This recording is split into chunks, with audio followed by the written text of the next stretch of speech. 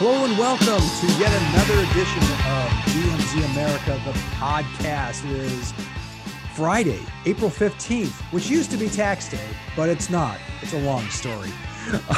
2022. This is episode 44. Can you believe it?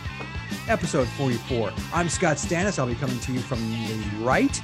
And Why did I have to think about that? I don't know. Well, you know that we could have a whole podcast about why you might have to think about that. But yeah, you know, and I'm Ted Rall coming to you from the left. And I'd just like to remind you, Scott, that for our Asian listeners, we do recognize that 44 is not a fortuitous episode, and so we recommend that you stay at home and watch for falling objects. You know, 4 is highly unlucky in for Chinese people. Well, traditionally superstitious. Wow. Yeah, 4 is like I believe, my understanding, and I could be mistaken about this because I'm mistaken about many things, is that 4 is a homonym for death in Mandarin.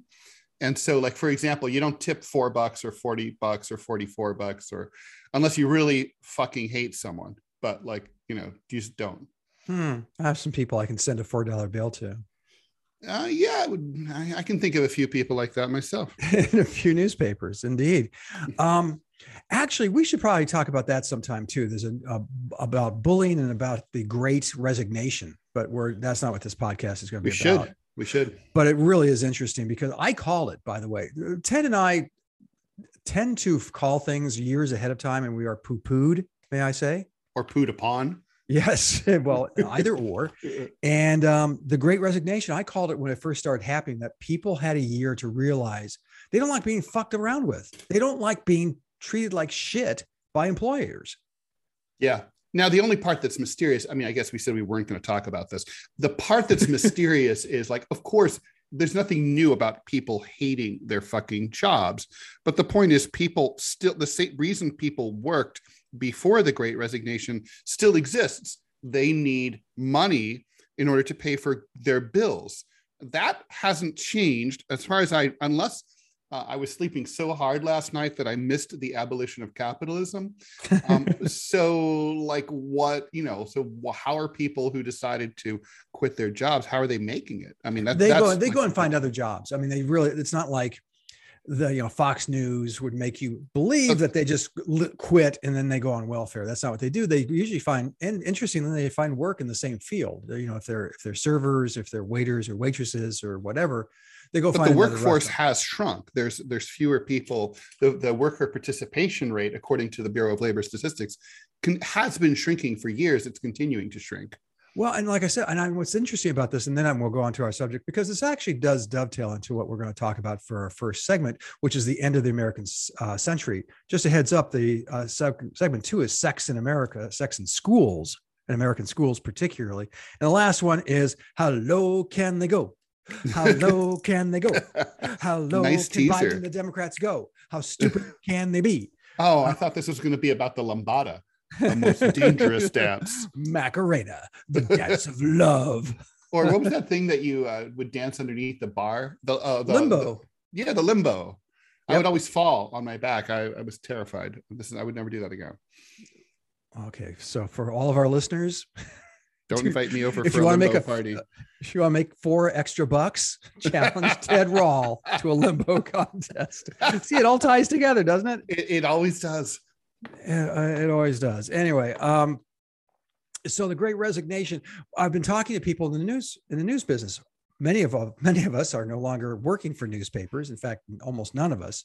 Yeah, that's why whenever you see any panel on cable TV, inevitably, it's always like, and joining us today is the former editorial page editor of the Anchorage News, the former editor of the Denver Post, But here's what happened. When looking back on a 40 plus year career in newspapers on staff, which I know Ted was outside looking in and still was a lot more successful than 99% of us who were in it. But for those of us who were on staff and dealing with the abuse and the bullying, and it was like, what's his name? Jameson, the editor from Spider-Man, the James Jameson, the verbally abusive. That was the model. And I grew up 40 years of that bullshit. Oh, this total assholes, these yeah, assholes. because they could be. And in fact, in the newspaper business, they were expected to be. And I'm still seeing at newspapers of people who I really loathed, who I did not respect, who were bad managers, bad people, really, being elevated and being promoted to positions of power. And so people, it's been really interesting to talk to newspaper people about this. What's happened in the newspaper business over the last few years, over the last decade, has been the diminishment of that product, the diminishment of media and the news. It led me to an ennui, if I may. An ennui is it? Well, it's not an ennui. It's just ennui, or a feeling of ennui. Ennui is, you can't have an ennui. Ennuis are not quantifiable. There's not like one ennui, two ennuis. It's just not like that. Duh. Des ennuis. Ennui is always with us. Ennui is omnipresent. It's as if God, it's instead like God doesn't exist, but ennui does, and it's ubiquitous and it's omniscient. Ted is wearing omnipresent. Ted is wearing a turtle and a striped shirt and smoking a cigarette now and looking disdainful. That's right. I would be wearing a beret, but I'm an old-fashioned guy, and I don't believe in wearing headgear indoors. Yeah, isn't that weird? I'm sorry. I don't really know why that was. You know what? What's so funny is I'm not so old that like I remember like really people ever wearing hats really in public, except very old guys. Like when I was a kid, there'd be like old guys with like a, like the fedora and like the red feather. But like, those guys would never wear their hat indoors. And like today, it really bugs me when I see like guys wearing baseball caps like inside. I'm like, and then I'm always interrogating myself. Like, first of all, why do I give a shit? Who cares? And then like, who knows? They might have some horrible boil on their head they're trying to cover. But on the other hand, it does bug me. I'm like, it's impolite. It's like, I don't know. It's not impolite because it's not inherent to anything. It doesn't hurt anyone. It doesn't affect anyone. So I'm kind of stupid in this way, probably in many ways, but in this way. I am exactly the same way. It's just like, because we had parents, we had mothers and fathers who berated us and told us, take your hat off inside, it's just, and that's what manners are. And that's just, they're some of them are arbitrary. Yeah. Yeah, absolutely. And so, and I think here's another thing is the designated hitter rule. And that dovetails very well into our subject, Excellent. Which is this the end of the American century? And been thinking about this a lot. I wish we had bumper music. We have to start doing bumper music because I would now play the Ramones. It's the end of the century. It's the end of the 70s. Anyway, go ahead. It always comes down to two things for you, doesn't it? The Ramones and flamethrower drones. Not in that order. Yeah, the flamethrower drone has been. We haven't mentioned the flamethrower drones lately, but that's lately we do it every goddamn podcast. No, we missed it the last one or two. I think we were out of the zone. We decided to, I don't know.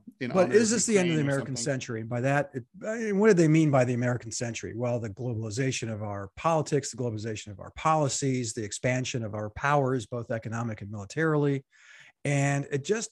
I mean, I don't know. It seems like this is almost a moot point. It's almost inarguable that it's the end of the world as we know it. I mean, really. And I think the problem is that Americans are viewing this as a bad thing. I think, people, our generation and, most people listening to this feel a sense of decline, and it's bugging them because, after World War II, the US economy was expanding radically. There was just generally a sense for decades that every generation was going to do better than the one before them. There was, from a left-wing perspective, social progress seemed to be moving afoot. There's been a lot of major improvements in the living standards of women, Blacks, gays, trans people, and so on. And those are all good things. But like, I think, you could try to, point to a specific place. I think Democrats would probably point to Reagan as like the beginning of the end. Republicans might point to Carter or to Clinton. But the point is that somewhere from the late 70s to the 90s, there's this things sort of turned, and we lost that optimism, and we lost that sense that, you know, we could sort of win any war we decided to fight. We could solve any problem that we were confronted with. We could meet any challenge. You know, now I was thinking about the subway shooting here in New York earlier this week, when some fucking madman shot 5 people and injured a couple dozen. And they said that the NYPD was impeded in their investigation because none of the security cameras at the 36th Street Sunset Park station in Brooklyn were functioning. None of them. And then, you know, it occurred to me, they don't say this. This guy, it happened on the train, which means that he boarded the train at another station, which means there were no cameras in that station either. So there were cameras. Well, they weren't working. Yeah. Yeah, exactly. So they it's needed like batteries. Isn't that true? One of them needed they maybe need, I don't even know why they need batteries. Why don't they have their own power source? Yeah. But anyway, the thing is, it's, you know, whatever. It's kind of like the cameras that conveniently went outside Jeffrey Epstein's prison cell. You know, it's kind of like, it's just like, this is a society in decline. I mean, you know, you and I can like order a fucking camera for our front door to make sure that no one's stealing our Amazon packages. But, you know, the government, the MTA can't have working cameras in the largest subway system in the country. I mean, you know, with over 400 stations. I mean, it's outrageous. And it's always these things. I think, you know, we just feel very, you know, like things are not getting better, they're getting worse. And I think that quantifiably now you can look at, do people feel optimistic? They don't. The polls show that, like, is the country heading in the right direction is the classic question. And I think, well, the answer is no. It is no. But the other, I think, indicator, and it's a strong indicator, Ted, tell me if I'm wrong, is that the birth rate in this country is abysmal now. It is plummeting. And yeah, because it's true. The willingness and ability to reproduce, and the feeling that you have the money and the resources to care for a child, are a major sign of optimism, or in a society, or right. You know, and the lack thereof it signifies pessimism. And our birth rate is significantly lower than it's ever been. Which I mean, when Russia collapsed when the Soviet Union collapsed, the birth rate in Russia plummeted in the 90s. It took a while to come back. You know, part of it is selfishness. People just kind of like, whatever, I don't want to do this. It's work. But I think, you know, human beings are fundamentally, as you always say, human beings are fundamentally always the same, and that is true. So. Yeah, no, I mean, we're just not optimistic. But what I was trying to get at, though, is I think Americans have a bad attitude about this. I mean, I think if we were to pull inward, if we were to be more isolationist, stop feeling like we need to be involved in regime change overseas, if we stopped spending 54% of our federal tax dollars on defense and debt service on old wars, if we were just to start focusing on American priorities instead of sending money to places like Ukraine, we would, you know, we'd be in a much better place. I mean, we should mind our own business. We have homeless people to house. We have sick people to treat. We have uneducated people to send to school. You know, we have old people who need companionship. We have streets that need to be cleaned up and made. We have subways that clearly need to be made safer. We have guns that need to be reined in. We have a lot of things to do in this country, and we're not doing them. And we could, but we're scattered. We're all over the world. We have hundreds of military bases are all over around the planet, but we're not taking care of our business right here at home. And that's fundamentally my number one objection to U.S. involvement in Ukraine, is that it is not our business. And if we want to go clean up foreign policy messes, we could clean up our own, like in Afghanistan. But let's focus on ourselves first. Well, you bring up an excellent point too in budgeting. The Biden budget, you know, the defense budget particularly goes is going up when we actually have just pulled all of our military out of Afghanistan. There Out should of be a a major peace. war. Remember peace dividends? Remember those kids? Well, we're not getting one this time apparently, because we pull out of Afghanistan. Our involvement in Iraq is significantly ratcheted back. We should be saving money, and like Ted said, put those dollars towards domestic uses here. I'm thinking of the Netherlands. I know because I know it's always the Dutch with me. It's the damn Dutch. Those Klompen wearing crazy propeller building bastards. Anyway, Cash selling. but the Netherlands, Holland ran the world for almost a century. They have economically, they were a massive economic power, massive, and then they weren't. They got competition.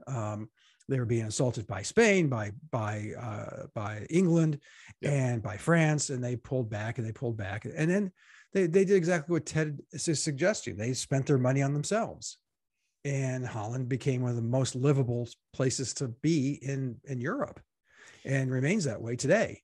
When France lost much of its empire, not by any choice of its own, it was kicked out of places like Algeria. It also, the standard of living, la douce vie in France really improved. The social contract as we know it in France after World War II was a dump. It took years for them to recover. But by the 80s, colonialism was pretty much in the rearview mirror, and they had more money.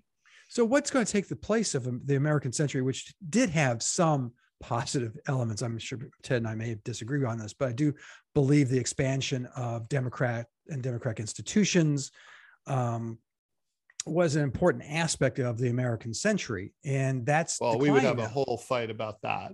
I mean, come on, the US was over. When was that? Was that when the CIA was overthrowing the democratically elected president of Iran in 1953? Or was it when we were overthrowing democratically elected socialist leaders in Latin America, like Salvador Allende? Or was it when we were, you get the picture. I get the picture, we spent much of the war propping up dictatorships. But they were friendly dictatorships, Ted. But they weren't democracies. They weren't just saying. But democracy was on the march, and I think it was inarguable, especially in the 80s, 90s, that it seemed to be that was on the march. Now, the number of democratic countries has declined, and the number of people living under democratic governments has declined from 5. What was it? 5. Oh God, I forget what the ratio was, but it has cut almost almost in half the number of people living under democratic regimes. Now you have regimes like Hungary, you have regimes like Turkey, you have more egregious ones like Russia, like China. I think we're entering. And we're entering. It is complicated, and I'm trying, but our job is to simplify things. That's what cartoonists do. True. It's what we're, I think Turkey is a democracy. It's not an authoritarian state. It's pretty damn close, Ted. It really is. They have a very vibrant opposition. They have a vibrant opposition media. I mean, Turkey's complicated. Okay. Well, everything's complicated to you. Yeah. It's not that complicated. It's all black and white. It's all black and white. Okay. All right. No. I have never, ever, and will never, ever call you that, because you are not. Thank you. The thing that drives me crazy is you're smarter than me, which that's not true. Admittedly, a low bar, but anyway. So, but what's next is the Chinese is definitely going to be the Chinese century, if not even longer, because the Chinese are doing. First of all, they're smarter. They're planning. They plan things. Americans are like, we're looking at. I mean, you bring up a great example. We look at Ukraine, and we're like, oh, that's not over yet. Right, exactly. Well, we're already getting bored. We're already getting bored. It's been over a month. Well, Scott, you were asking, like, where do we go? I mean, look, it's clear where we're going. I mean, after 1991, we moved into a unipolar world, right? What that means is the United States was the only remaining superpower. Now we're going into a multipolar world, which feels more like the Cold War. Currently, there's I wouldn't say it rises quite to the level of an alliance, but there is sort of an entente and an understanding now that sort of may become a full-fledged alliance between Russia, China, and India. That's half the world's population right there. So, and there's also regional, the potentiality of regional superpowers like Brazil controlling Latin America, or dominating Latin America would be more accurate, or Iran, which is really the natural powerhouse in the Middle East, and countries like that. I think we're just going to see that there's not just one big, like the United States has an amazing role in the world. It's like literally, for example, we get to decide what countries are countries. Like if we were to say Taiwan is independent, we recognize Taiwan as an independent state, that would get them a seat at the United Nations just because of us. Like, Russia can't do that. China can't do that. India can't do that. Brazil can't do that. Like, it's just us. Why us? Who put us in charge? But we are. And I think that is starting to change. Very interestingly, Marine Le Pen, the right-wing candidate for president in France, just yesterday or the day before, proposed that India and an African country be added, presumably Kenya, would be added to the permanent, get a permanent seats on the Security Council. And, that's interesting. I mean, it's, by the way, not a terrible idea. I mean, no, it really isn't. India, why not India? Well, in Kenya, yes. I mean, it's a large continent there in Africa, and it has a lot of countries on it. Yeah. Yeah, I mean, the entire continent should not be represented. Of course, it should be. Let me jump in, and I know this is a weird segue, and I probably should have prefaced it, but I do want to ask you, because you're a French citizen and you vote. Yes, that's a terrifying bumper sticker on your car. I'm French and I vote. I don't even know how you would say vote in French. That's really bad. Okay. Anyway. So we have a runoff now between current President Macron, who's going to run against yet again Le Pen. I mean, that's the Le Pen family seems to be the toe fungus of France. There's no getting rid of them. They will not go away. They will not. But in the polls, I mean, he won what? I want to get these numbers correct, but it was somewhere in the neighborhood of, he got 27% of the vote. She got 21% of the vote. That is, I think she got 24. No, I think it's like, here, I'm going to look it up right now. I think it's basically, and I do want to talk about Jean-Luc Mélenchon also, because those, do we have to? Yeah, we do, because he's actually the Bernie Sanders of France, actually, except being far left. Okay, so the results are Macron 27.8, Le Pen 23.1. Okay, wow. Mélenchon 22. Yeah, I mean, think about this, folks. It's a three-way race, really. Well, he's out, but I mean, he's out, but it really was. I mean, they split the vote in thirds, roughly. So what happens in the runoff? So what happens in the runoff is that Marine Le Pen needs to get Mélenchon's supporters in order to close the gap. And that's a tough sell, because, okay, so what's going on here is, first of all, the traditional center right and the traditional center left have been completely gutted by Macronism. There is no socialist party to speak of. I want to look at the results here for the Parti, Anne Hidalgo of the Parti Socialiste placed 5, 6, 7, 8, 9, 10th in a 12-way race with a whopping 1.7% of the vote. The French Communist Party, which used to have a substantial presence, is 2.3% of the vote.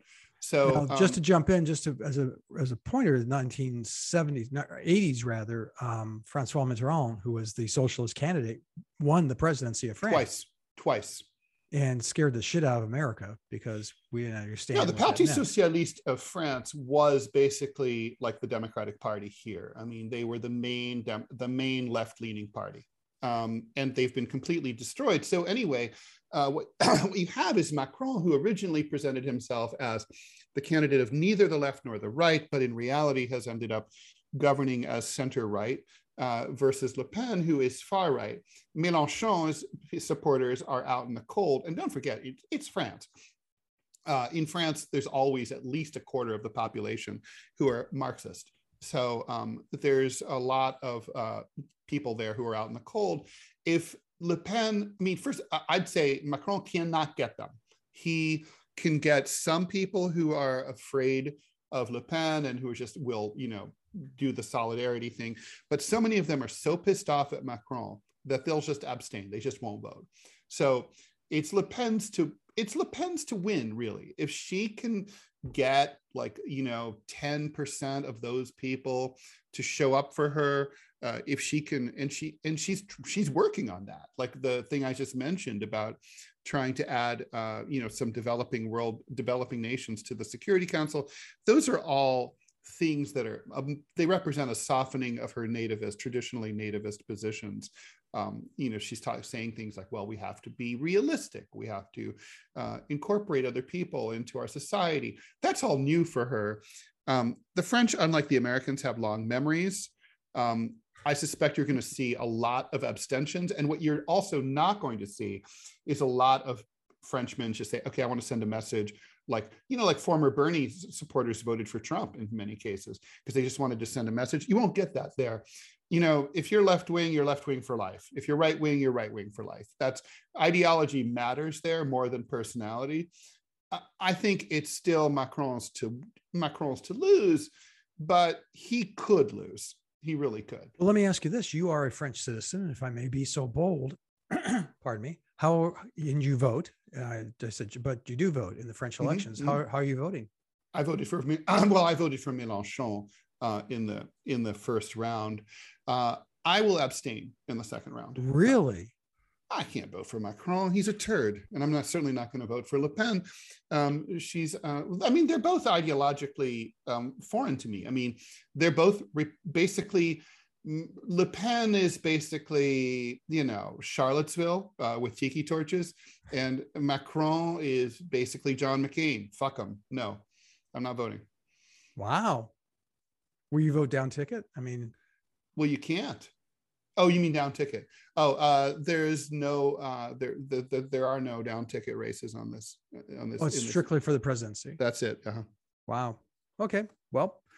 So it's neither the American nor the French century coming up. No, it's probably not. The French century is, there never was I don't know. The French century might have been the 18th century, perhaps, when not only did they have a revolution, but they caused one here. They supported it, and then they had one, and then they didn't do it quite as well as we did over there. True. It didn't take. Yeah. It didn't stick. It didn't stick. Yeah. Okay. On that note, we're going to take a short break, and then coming up next, sex. We're talking about sex in schools. We should need to teach those kids about sex as early as bumper often music. We would do Berlin sex. I don't even know the lyrics. This is more singing by Ted Rall and Scott Stannis than ever podcast ever. File your taxes. Do your taxes. You have 3 days. Yeah, they gave you 3 days. I don't know why they gave you 3 days. That's crazy. So you have the weekend because it fell on a Friday. So and they're like, people are procrastinators. They need a few extra days. Yeah, fuck the beautiful spring weather. Just just chill and enjoy. Stay in and do your taxes. Enjoy. Yeah, have a good weekend and do your taxes. That's how I want to spend my time. We'll be back right now.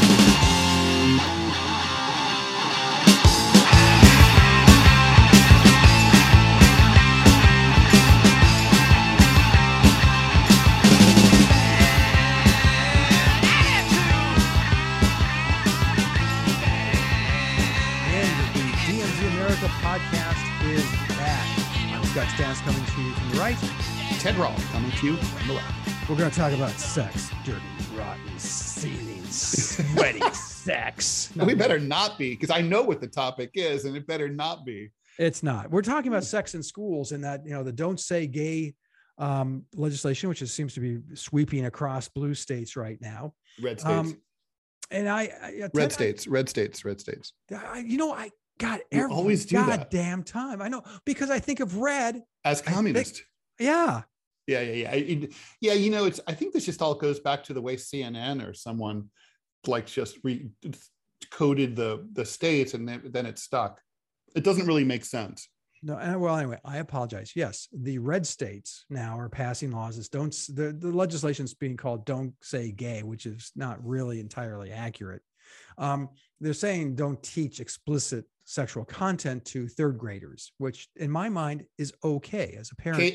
It's kindergarten, first, second, and third, right? Yeah, yeah. So that specifically, these laws are. Is there more than one? I thought there was only one. No, a couple of states. I know that Alabama, Texas. I want to say Florida. Are you sure this isn't, by the way, is just sort of solving a problem that doesn't exist, like so much legislation does? I mean, how many second graders are really saying, like, you can change your gender? I mean, really? It's like they're doing addition and like there maybe is, cursive.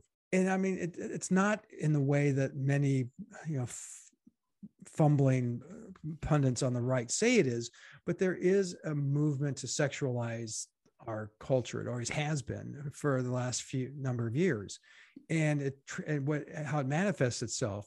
There was a story out of Madison, Wisconsin, where a gay activist group was asked to come in and talk about sex. I don't know. Well, that was interesting. We were talking, and then all of a sudden we weren't. We got cut off, and the goddamn ad from goddamn Zoom popped up on my stupid friggin' computer. So anyway. Well, that's, I keep telling you to overthrow capitalism, but you just don't want to. Yes, if the state ran Zoom, life would be so much better. Fair point. So don't say gay. I was about to talk about a story that came out of Madison, Wisconsin about, oh my gosh, it had to have been 30 years ago. For some reason, a gay activist group in the city was asked to talk about sex to sixth graders, where they reviled them with stories of not just condoms, but also dental dams. For those of you unfamiliar, as I was, with what a dental dam is, first of all, a thing that nobody ever used. Ever was a thing that's effectively a condom for a female genitalia. And so you can, it's just bizarre. And so and the families there were, of course, outraged, and as well they should have been, because they weren't told that this was going to be taught. I guess where I come down and I sound like a troglodyte, I suppose, is that, I think that kind of conversation is, you have to have it at some point in the school so that the kids get a clear and scientific and frankly truthful view of what sex is and is not. They may not get from their parents for any number of reasons. Their parents may be ignorant. Their parents may be, religious fanatics. They may be repressed, whatever. So when do you teach sex? Or they may just not feel comfortable speaking to their children. So we were talking before we started recording about when we learn about sex and so on. Ted, it's 8 years old roughly is when. Yeah, 8 years old, according to studies, is the average age of when a boy first sees pornography. How about a girl? I don't have the answer to that. Okay. So 8 years old, and that sounds about right. I mean, Ted and I come from a generation where it was Playboy or Penthouse. Sure. That's exactly right. I remember vividly, some kid brought some of his father's either Penthouses or Playboys to the playground at George L. Ernst Elementary School in Kettering, Ohio. And we were by the tiny merry-go-round, squeaky, no WD-40 back then. And no lube. And we were all like, what? Like, no way. Well, and I just think about kids today, children today, as they in the internet, and just how easy it is to find really hardcore stuff, and how I would have processed that information at 8. That would have been difficult for me. I'll be honest. I mean, just seeing, But the point is that relative to these laws, I mean, it is. Look, I think it's solving a problem that doesn't exist. I mean, come on, like culture. No, how many first and second graders in any school district, even the most left-leaning, like Berkeley Elementary School, are teaching, sex and sexual identity to their students? I mean, none. And then like in the South, who would dare? I mean, it's just like, I think what this is a traditional, like foot in the door, slippery slope thing, where it's like, well, if we can ban teaching of the, everyone can agree that, like, 7-year-olds cannot understand issues of sexual identity in any kind of meaningful way. So we get that law passed, and then it's like, hey, well, now that we've got that law passed, fourth grade's pretty young too. And, now that we have that passed, fifth grade, and so on and so on, and pretty soon you're banning it from school entirely. Well, they've tried to have no sex education, and I think that's ridiculous for the reasons we mentioned earlier. And you're right about, people always laugh about slippery slope. Oh. Well, there is such a thing. And so you have this don't say gay thing. Now what they're trying to push is they don't say offensive words, or don't offend anybody. And by that means don't. And what's weird is this is being pushed by right wing. Right. Well, there's a lot of politicians. When it comes to censorship is truly bipartisan. It's something that everyone is behind, as long as it's the other side being censored. So don't say gay up to third grade. Okay, you can see the rationale behind that. They don't offend the right-wing snowflakes. I'm sorry, that's chilling, because what does that mean? First of all, it can't stand. Even in this Supreme Court, the free speech, just that you just can't do it. First of all, it's impossible to who determines what is and not offensive to whom. But getting back to, so when do you teach sex, and how much do you teach sex? We saw a sex education. Well, they're two different things, right? There's sex education, and then there's gender identity. Those two things are teased out separately in these legislative proposals. But could you, should they talk about, gender? Ironically, I think gender identity is probably the easier thing to talk about at a younger age than sex itself, if that makes sense. You know what I mean? It makes perfect sense, because you can put it in a context of, Ted is a boy, but he thinks he's a girl, or he feels he's a girl. You could also, a lot of parents, like, the fact is, the odds are, if you have a school with, say, 100 kids, there's probably at least one set of gay parents in that school. So even in the South. So it's like, it seems to me like you can make those, you can talk about that, and, without it becoming lascivious, or have it be inappropriate or troublesome for these kids. I think when you're talking about, like, how young is too young to talk about, STDs, or, we had sex ed, and, I'm 58 years old, and I was I went to a very conservative right-wing school system in a right-wing city, but we had sex ed from my sex ed teacher, and I kid you not, Mrs. Seaman was her name. No, it wasn't. It was. Yes, it was. But she was my sex ed teacher, and I'll never forget, she taught me stuff that was really interesting. Like, I was like, like, you can give, if if you have cold sores from, like, which kids get, right? Kids get them when they're, like, really little. Can, yeah. And if you have a cold sore, and then you go down on someone, your herpes 1 can mutate into their herpes 2, and they have an STI without, and it's just like that. That's really fucking weird, but true. And I remember she taught that, and I was like, whoa, this is an interesting subject. I didn't think that 7th grade was too early. We were, 7th graders are 12. I think you could easily go back to 10 and teach. Well, I would say maybe the porn thing is the right time. It's like, if they're seeing porn, then maybe they need to be able to contextualize what they're seeing. Yeah, that was always, for me, you have a son, I have 2. And for me, my oldest, a friend of his, was flying in from Grand Rapids, and his friend's parent worked for an AIDS outreach. And this kid had significant knowledge of sex, and talked about it at times and inappropriately because he was, 9.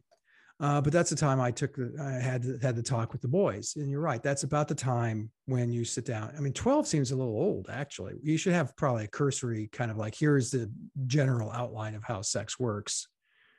And so 7th graders, 12 years old, just saying, okay, here's the whole biology of it. Here's how it works. And what they don't talk about is also the psychological aspect of sex. The fact I'd go sooner though. I'd say 9 or 10.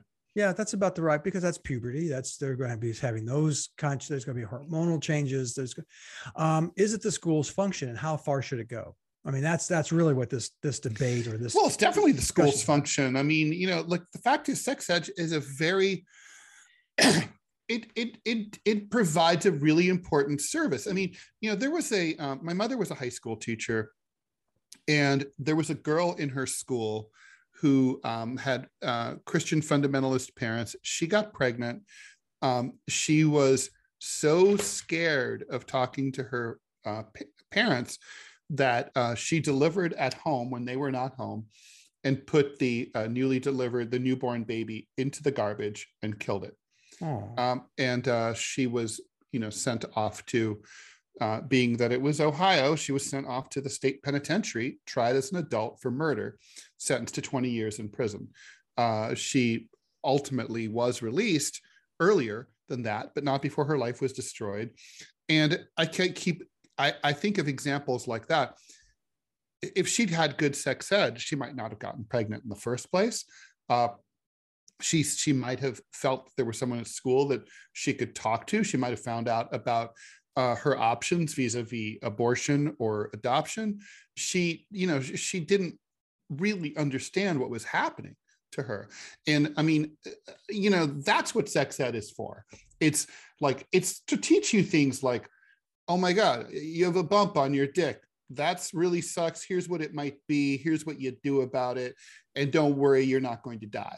Oh my God, you're pregnant. Oh, fuck, that sucks. But there's shit you can do about it. And it's not you're not going to die. Your life is not over. Kids don't know. They just don't know. And I think a lot of adults forget what childhood is like. And it's a lot of not knowing. I think, it's like, look, if you're seeing people fuck on YouTube or whatever, on XTube or whatever, then you need to know what you're seeing. Like what happens, how are they doing it? What are the consequences potentially, et cetera? Okay. Well, I can see that. And I think that's reasonable. And you also have what I think is a reasonable compromise is that parents who don't want their kids exposed to that can opt out. Yeah, I have an option for those parents. What's that? Hey, what's that up in the sky? It's a bird. It's a flamethrower. God almighty. Okay, we're going to be cutting this off, and hopefully we won't be, edited by Zoom. Did Elon Musk buy Zoom, and now he's just like editing what we can talk about? I just did a cartoon rough about like Elon Musk buying Twitter. It's like, oh, maybe he'll do for Twitter what he did for self-driving cars. And it's like, what? Drive it into a wall? I love the idea of self-driving cars. Listen, I'm in my 60s now. I love the idea of a self-driving car. I'm sorry. I like the idea. I just don't like the driving into the wall part. No, but we're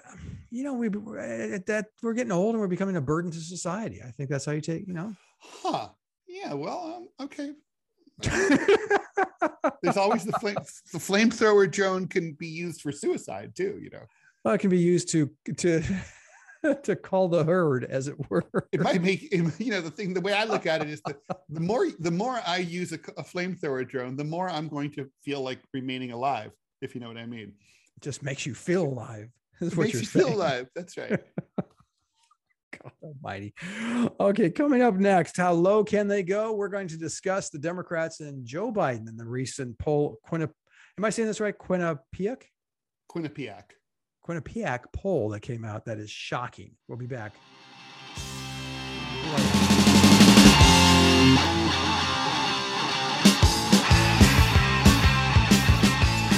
In the DMZ America podcast is back and better than ever. I'm Scott Stannis, coming to you from the right. Ted Rall, I'm here coming to you from the great American left. Such as it is. Wah, wah. So how low can they go? Democrats and Biden administration, Joe Biden, and I really have to admit, this is a shocking poll. I want to say Quinnipiac poll just recently came out, and Joe Biden's approval rating was at, I'm not making this up, 33%. Right, which is about the same as your local cable TV provider and lawyers. And canker sores. Yes. Well, however, herpes sores are ranked slightly higher. So yes, so they're looking to make some gains in midterms. By the way, I think that's a record. 2 mentions of herpes on 2 different topics on the same podcast. Not for us. That's true. That's true. That's right. That's right on brand. That's as it should be. Yeah, that's how we're going to be able to monetize this shit. Yeah, by the way, if I could just crow a little bit, we just passed a milestone in the number of downloads for this podcast, and now we're getting notes saying you can monetize what you're doing. That's right, which means we're going to sell the shit out. We're going to sell out. You bet your sweet ass we are. But you know who our first sponsor is going to be? You know, the flamethrower drone guys. I would be, and you would be, the happiest boys in America if we got that. Would be like, so do you guys do barter? You do barter arrangement, right? I can hear the ad now. Do you suffer from flaming assholes living next door? We can help. Barking dogs? Not a problem. Neighbor's cat hunting songbirds in your yard? That won't happen anymore. Not an issue. Not with flaming Mr. Flamey. Mr. Flamey, the flamethrower of choice. 9 out of 10 people prefer flamethrower. Since 2019. American made for killing Americans. End of the American century, our ass. Try saying that to Mr. Flamey. So speaking of things that crash and burn, Joe Biden, you were saying. Yeah. So President Biden, I have to admit, Ted, and this may be my own naivete, I'm just shocked that the number is that low. I mean, things are not that bad. I mean, jobs are... First of all, people are going to say that they're going to say, well, that's one poll. It just happens to be the best poll. Quinnipiac is arguably the most accurate poll of the last 10 years. They had Trump's win in 2016 right when everyone else had it wrong. It's a good poll, you know. I mean, and people who say they don't believe in polls they're just, you know, basically lying. If polls didn't work, they wouldn't be, a multi-hundreds of millions of dollars business. They do work. They're right most of the time, almost all of the time. So, you know, we're talking about a metric that compares itself to itself, right? So it's apples against apples. I'm very surprised that we dropped below 35%. You know, we've been talking on this podcast since the very beginning, really, about how Joe Biden's appeal is highly limited, to be charitable, and that we were going to find the bottom. I thought we were going to find the bottom at about 35, 36%, but apparently we haven't found the bottom yet. Well, I think there's a couple of factors. They're very... Yeah, why? Yeah, let's talk about why this is happening. Well, first and foremost, the thing that hits you right between the eyes is inflation at the highest rate it's ever been. It's at historic highs. In a long time. It's a historic highs. And not the highest it's ever been, but post since the early 80s. Well, apparently it was a little higher then.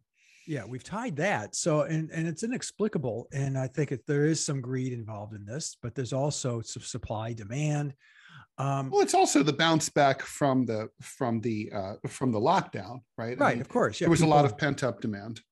So and corporations are taking advantage of that, and that's how this works. I sell a pencil before the pandemic, I was selling it for 2 cents. Afterwards, there's a shortage of pencils, I can sell it for 20 cents. I mean, the truth is, seriously, I don't want to sing Joe Biden, the Democrats, praises, but it is a little unfair. I mean, the truth is that the economic picture is hardly bleak. The fact is, like, okay, so the official inflation rate is 8.5%. The truth is the real inflation rate is much higher, but it's probably 10 points higher. But so, okay, so big deal. The actual real inflation rate has gone from, say, 13% to like 18%. But wages are way up. Unemployment is way low. There's never been a better time to ask your boss for a raise or to look for a job. The truth is that most people might go to the gas station and be like, holy shit, it's $4.75. But the fact is they have more money in their pockets than they did before. I mean, they're not starving. This is not like high inflation coupled with high unemployment. It's not a fucking catastrophe. People are upset. And I guess I don't really think they should be as upset as they are, but they are. Well, I think it comes down, it's not just that, it's also handling of Afghanistan, which was, they fucked that up badly. That's there's no doubt about that. The response to Ukraine has not been nearly as robust as they had hoped, and it can be robust rhetorically. And here's where I think the real problem is. And what are they going to do? They're going to drive. Is he supposed to drive the Russians out with words? Well, no, yeah, but Russians are loud people. Yeah. But here's the problem as I see it, Ted, and I know you agree with me on this, is that this president is too old. He doesn't get out and talk. I mean, it was the same thing that happened, and it wasn't an age issue with Jimmy Carter, but rather than go out and say, be the happy warrior, be FDR, go out there, have fireside chats, tell people everything's going to be okay. We're in this together. We're get through it together. They retract. And with Jimmy Carter, that was just his personality type. With Joe Biden, he's just so fucking old. And he isn't out there. He's not using the bully pulpit. Now you used a great word. We were talking the other day, and you used a perfect word to describe him. He seems frail, more frail than ever. Yeah, no, that's really true. I mean, look, don't take our words for it. Go just YouTube the most recent media appearance by the president, and you will see. I mean, his voice is very weak. He's more confused, and no, that's not fucking stuttering. He is, yeah, he is, he's more confused. It's honestly, I think it's sad. I mean, Joe Biden's a very, granted, totally corrupt, but very likable man. And, it's sad to see, honestly. I mean, like, we're all going to get there. I'm going to get there. You're going to get there. We're all getting there. I don't look forward to being in the same state that he is. And I hope that someone would not allow me to be president of the United States if I were in the same. I think we can guarantee that one, Ted. Yeah, I think we can guarantee that too. But it's also, how does this affect the Democrats? Well, the Democrats collectively seem to be in the same position, in that walk around, ask someone who's not, knee deep in Democratic Party politics and isn't an apparat, and ask anybody, what do the Democrats stand for? What are they running on in 2022 in the first midterm elections of a Democratic presidency? And I don't know that anyone can tell you. They like stuff to be good for people. It's like, I can't tell you I can tell you what the Republicans stand for, and you may find it abominable. You may hate it, but I can tell you what the Republicans are running on this year. Well, yeah. I mean, the problem with Democrats, I mean, there's a lot of problems. I mean, I think they were really counting on getting Build Back Better through. They can't even blame Republicans for it, because it's their own conference that couldn't get it together. They couldn't bring Sinema and Manchin in line, and that's what killed it, right? So literally their own party killed themselves. So now it's like, well, what do you have? I mean, literally they're running on January 6th and fear of Donald Trump. That's what they're running on. Yeah. Most Americans have forgot about January 6th on January 7th. They're over it. Yeah, I'm not.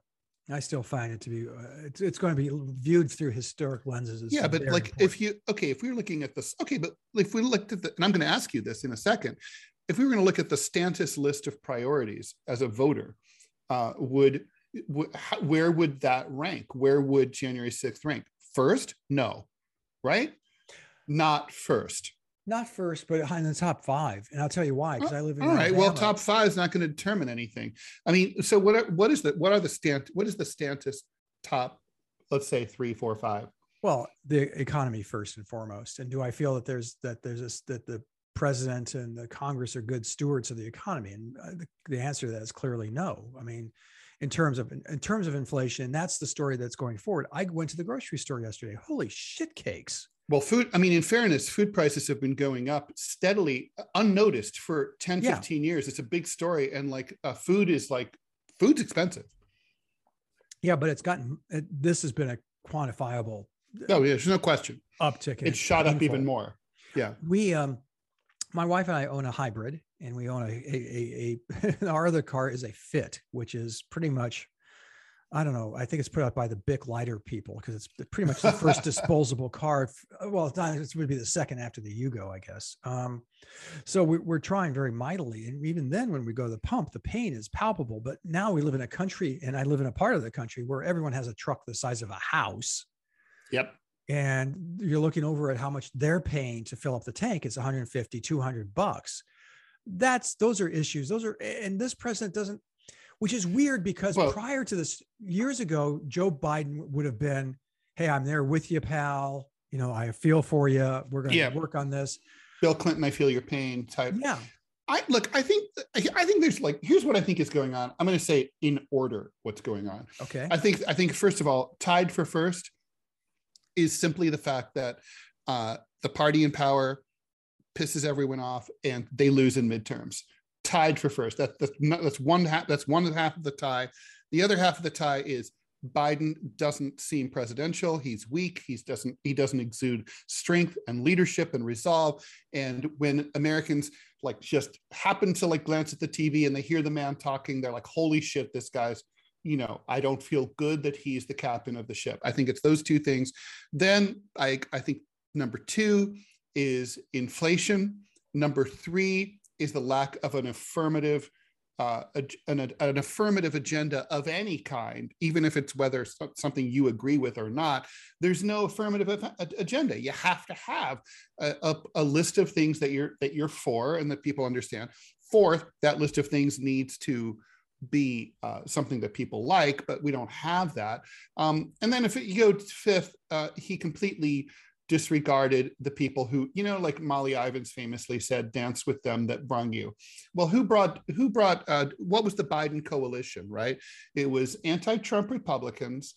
It was young people who, young Bernie voters who swallowed their annoyance at Joe Biden and were anti-Trump and supported him. It's Blacks and women.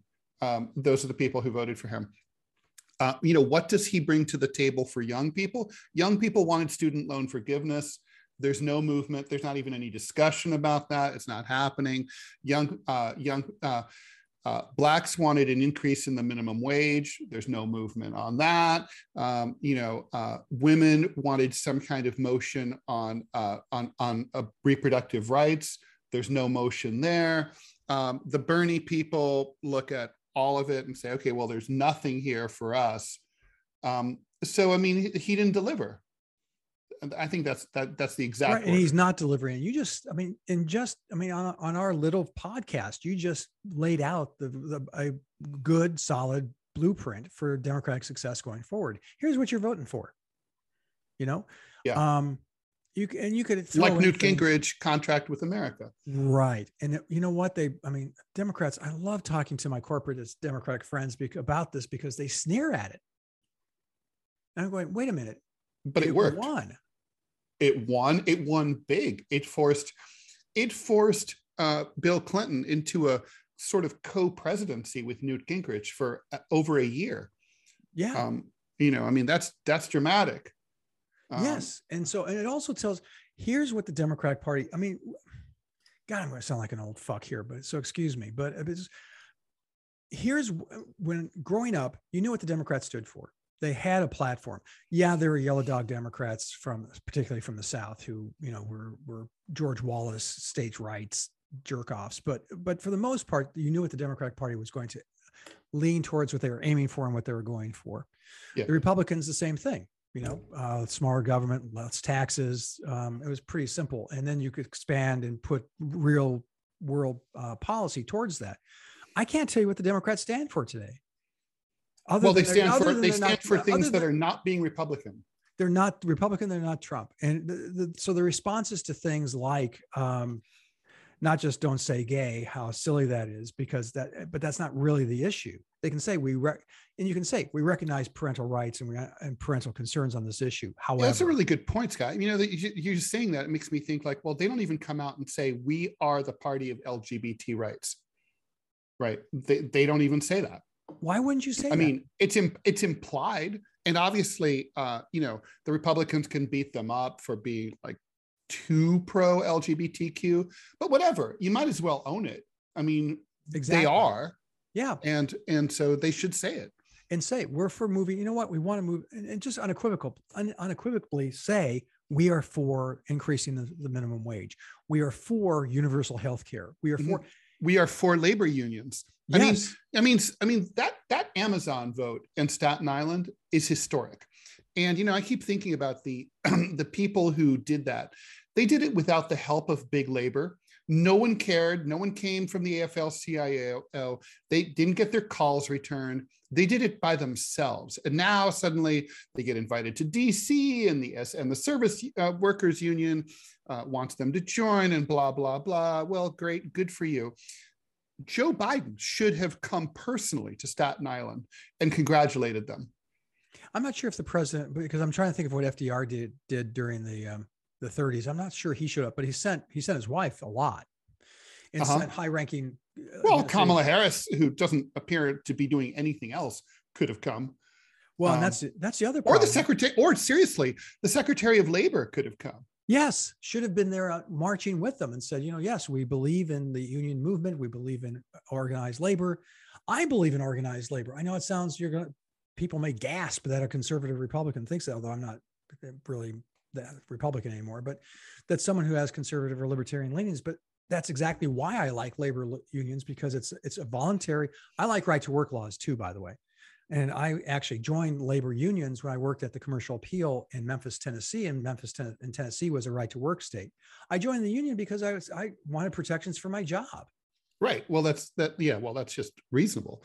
Yeah. So, I mean, the thing is that it's really true. I mean, the Democrats should have a list of policy priorities seriously, there's no progress at all on healthcare. The pandemic, what a fucking catastrophe. The Democrats themselves couldn't get it together to renew COVID funding. So the next time you go for a COVID shot, there's a strong chance you're going to have to pay for it. Or a COVID test. That money's going to run out. That money's like only a few months left. So that was not the Republicans who stood in the way. I mean, Democrats are trying to say, well, that's the Republicans' fault, or maybe they're blaming Putin like they blame him for everything else. But the point is that it's not it's their own fault. And, it's like, the pandemic proved that there's major equity issues. The ACA isn't working. The market is not providing competition in many, many counties. So there's, healthcare prices are outrageous. I have a silver plan. I'm fully insured. I can't afford to use my coverage. Like my asthma inhaler is $250, a pop, every month. Like, fuck that. I order the fuckers from Canada. Northwestpharmacy.com. Go check it out. It's great. They mail them to you, $30. It's awesome. But I'm like, I'm insured. Why am I having to order, drugs from Canada? No, I'm in the same boat. As a freelancer, we buy our insurance and it sucks. It blows. And the Democrats should be there instead of telling us like, oh, the Republicans want to take the ACA away. I'm like, I won't care if the Republicans take the ACA away. The ACA is a piece of shit. Give me a real healthcare system, or just go back to free market. That's fine. We'll just all pay out of pocket. We're paying out of pocket anyway. I mean, this is one of the, again, old man ranting. I remember why all of a sudden I'm a New England farmer. I don't know, but apparently as you get older, that's what you become. But back in the 90s, two boys, I was freelancing, did not have insurance. But you could go and buy meds, or you could have a doctor's appointment and pay for it out of pocket. And it was reasonably priced. Somehow the insurance companies have totally fucked up the marketplace.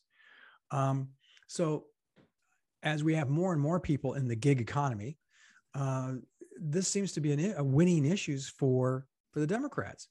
But you don't hear them saying that, and they haven't pushed it through. I don't understand how, and Ted, maybe you can help me understand it better, is under Obama, how they did push through. They had ACA, but how they didn't push through just, Medicare for everyone. Oh, well, I mean, Obama didn't want it. Obama, people forget Obama was he was sort of like a somewhat conservative Democratic primary candidate in 2008. It was John Edwards who was the liberal in the progressive in that race, and there was Obama in the middle, and then there was Hillary to the right. And he, when he got in, he never even proposed. He had promised a public option, and he did not, and he didn't do it. He broke his campaign promise. You can look it up. So, and I think it's because big pharma and all these companies got to the Democrats and demanded that it not be in there. Well, I can remember during the negotiation, that's what killed Hillary during the Clinton administration, when she had her hearings and she didn't invite the insurance companies to participate. Right. That was a huge mistake. It was a huge mistake given the fact that the insurance companies were going to have their influence anyway. But Obama went to the opposite extreme. I mean, look, Obama gets credit. It's the only thing that he really accomplished as president. He gets credit for the fact that for the first time in American history, there was a national healthcare system established. The problem is it's a shitty system, and it was only going to work as a placeholder to build upon and make it better. Leaving it as is only going to make things worse. I mean, we were better off without it. I agree. And so with the Biden and the Democrats, like we said, they don't stand for anything. And I mean, again, like I said, it's true. Ask her what do the Democrats stand for?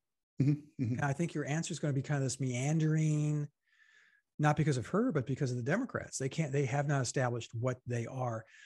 Joe Biden, even like Ted mentioned earlier, if you look at his pre-recorded messages now, which seems to be how they're operating out of the White House, they're hard to watch because of the timbre of his voice is so thin now and he's just getting old. And so Americans look at this and they go, oh shit, we're entering, it's always dangerous waters. It's always upheaval. It's always one potentially dangerous issue after another that the White House has to handle. And we're looking at the White House and we're looking at the Oval Office and we see a guy who can't handle it. And that's why this poll, I believe it, 33%. I mean, it's shocking. I think that may be low, but not by a hell of a lot. Mm-hmm. So I don't know. So this opens the door and there's also polling coming out of, I believe it was the New York Times that within the last week had a story about looking at the Senate and what's going to happen there. Mm-hmm. And holy shit cakes, if you're a Democrat, you've got to be unhappy with the prospects. True. That any state where Biden won 9% or less, the likelihood of those senators losing is high. And the senators are losing. And so you're going to have, and the people who are going to replace them, especially in the Congress, in the House of Representatives, are going to be, Trumpite. I mean, you think we have Looney Tunes now? True. Just wait, folks. What's her name? All right. Taylor. What's her name? Oh shit.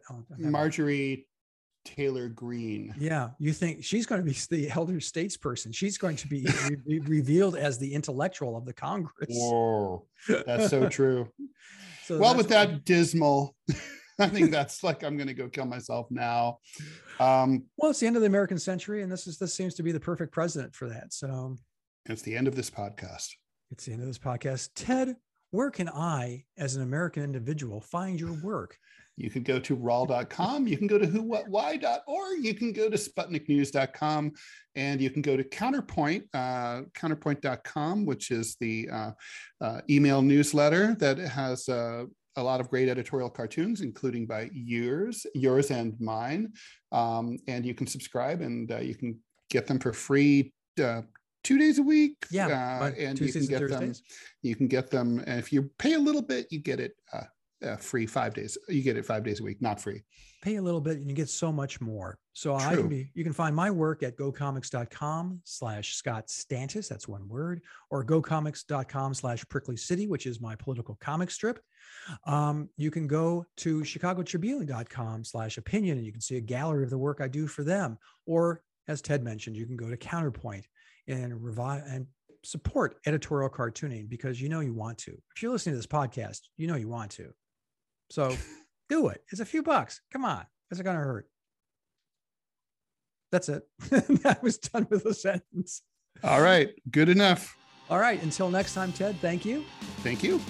And we'll see you in the funny papers. Bye.